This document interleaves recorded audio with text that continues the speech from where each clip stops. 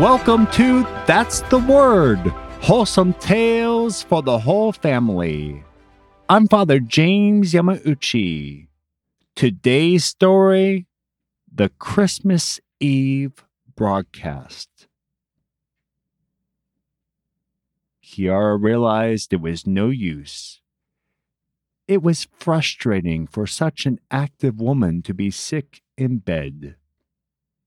There was nothing she would rather do now than to accompany her sisters to the church on Christmas Eve. One of the sisters stopped by to check in on Kiara. "Are you sure there is nothing you need from us?" Kiara coughed and took a small sip of water, then responded, "No, please go ahead and do not worry about me. Only do not forget to remember me at the altar of the Lord." Soon, Kiara found herself alone. There was darkness all around, and Kiara was overcome with emotion. How was it possible that she would be bedridden on a night like tonight? She should feel warmth, joy, and exultation at the celebration of the Savior's birthday. As she glanced around the simple room, the darkness reflected her disappointment and frustration. Kiara knew she needed to snap out of her misery, certainly on such a holy night as this.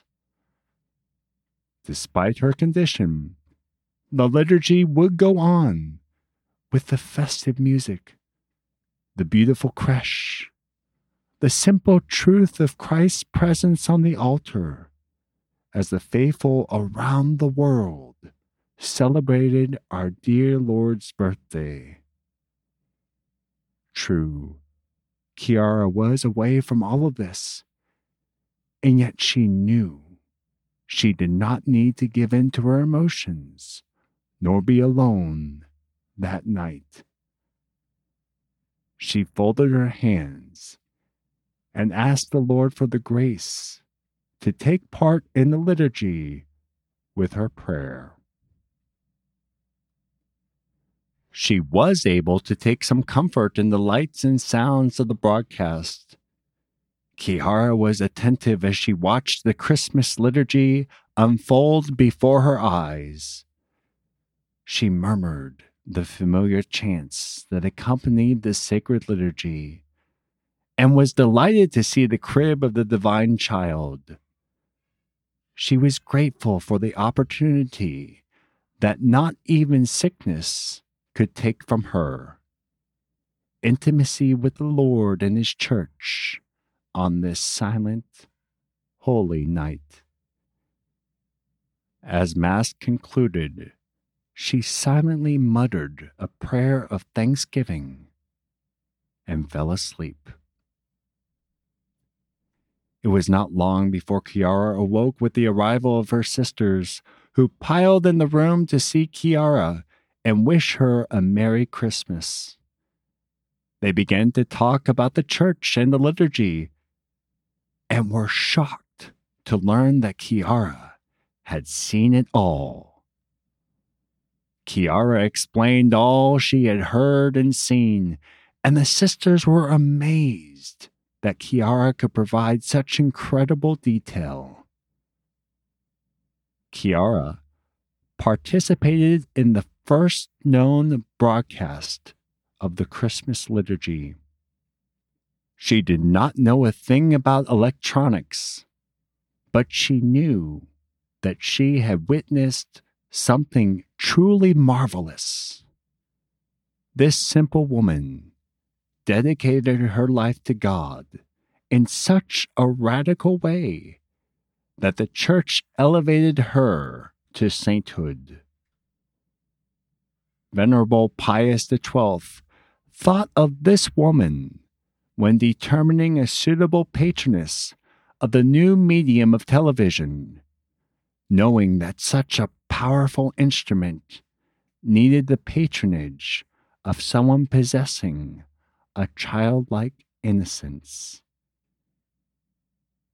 He remembered Chiara, a woman who commanded the respect of ecclesiastical authority as she followed in the footsteps of St. Francis of Assisi, in imitation of a life of poverty, the foundress of a religious order for women who, when bedridden on Christmas Eve, prayed to the Lord and received a miraculous vision of the Mass as if it were taking place in her own bedroom. The woman, born in the 13th century in the town of Assisi, with the given name Chiara Alfreduccio, known today as Saint Clare. And for this week, that's the word. Of course, as St. Clare knew in this story, watching the Mass is no substitute for being present at the Mass. It's like the difference between me watching you on television versus being with you in person. There is a much different thing because it's a relationship and God is truly present on the altar when the priest offers him up for our sins.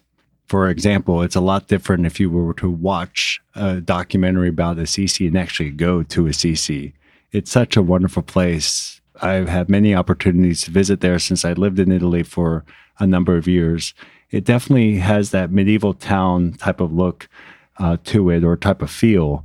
It really is great being able to walk in there. You got the walls and you just walk up through these different layers of walls and different ramps that eventually get you up to the basilica. Yes. And of course, there's a large basilica to St. Francis, as there should be. But on the other side of the town, there is the church dedicated to St. Clare. And actually, you can go underneath the main altar down into the crypt and see the body of St. Clare. She is considered incorrupt.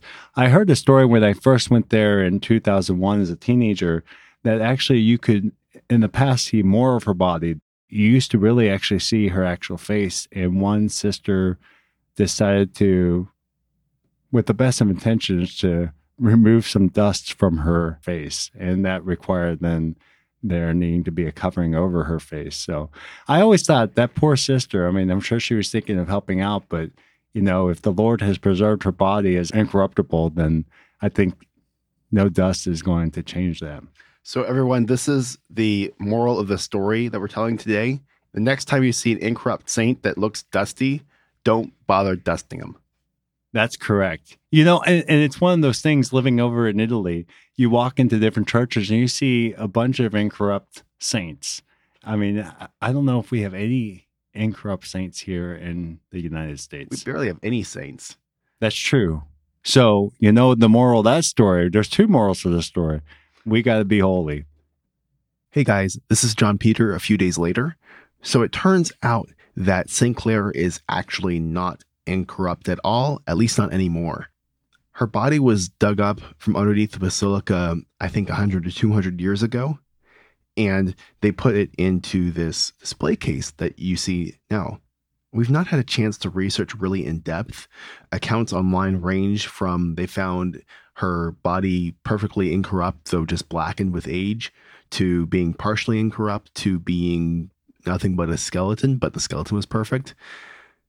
At any rate, at this point, her body is just bones. And those bones are underneath the figure that you see now if you go to the basilica. In that figure are her bones.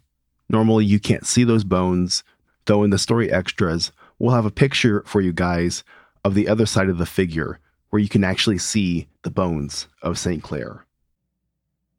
If you enjoy That's the Word, please share the word. You can see the story extras for this story, the Christmas Eve broadcast, at thunderrock.org, where you can see a picture of St. Clare. Thunderrock.org is also where you can sign up for our weekly newsletter and where you can find our email and our social links if you have any feedback or story ideas. Thanks for listening, and join us next Wednesday for another wholesome tale for the whole family.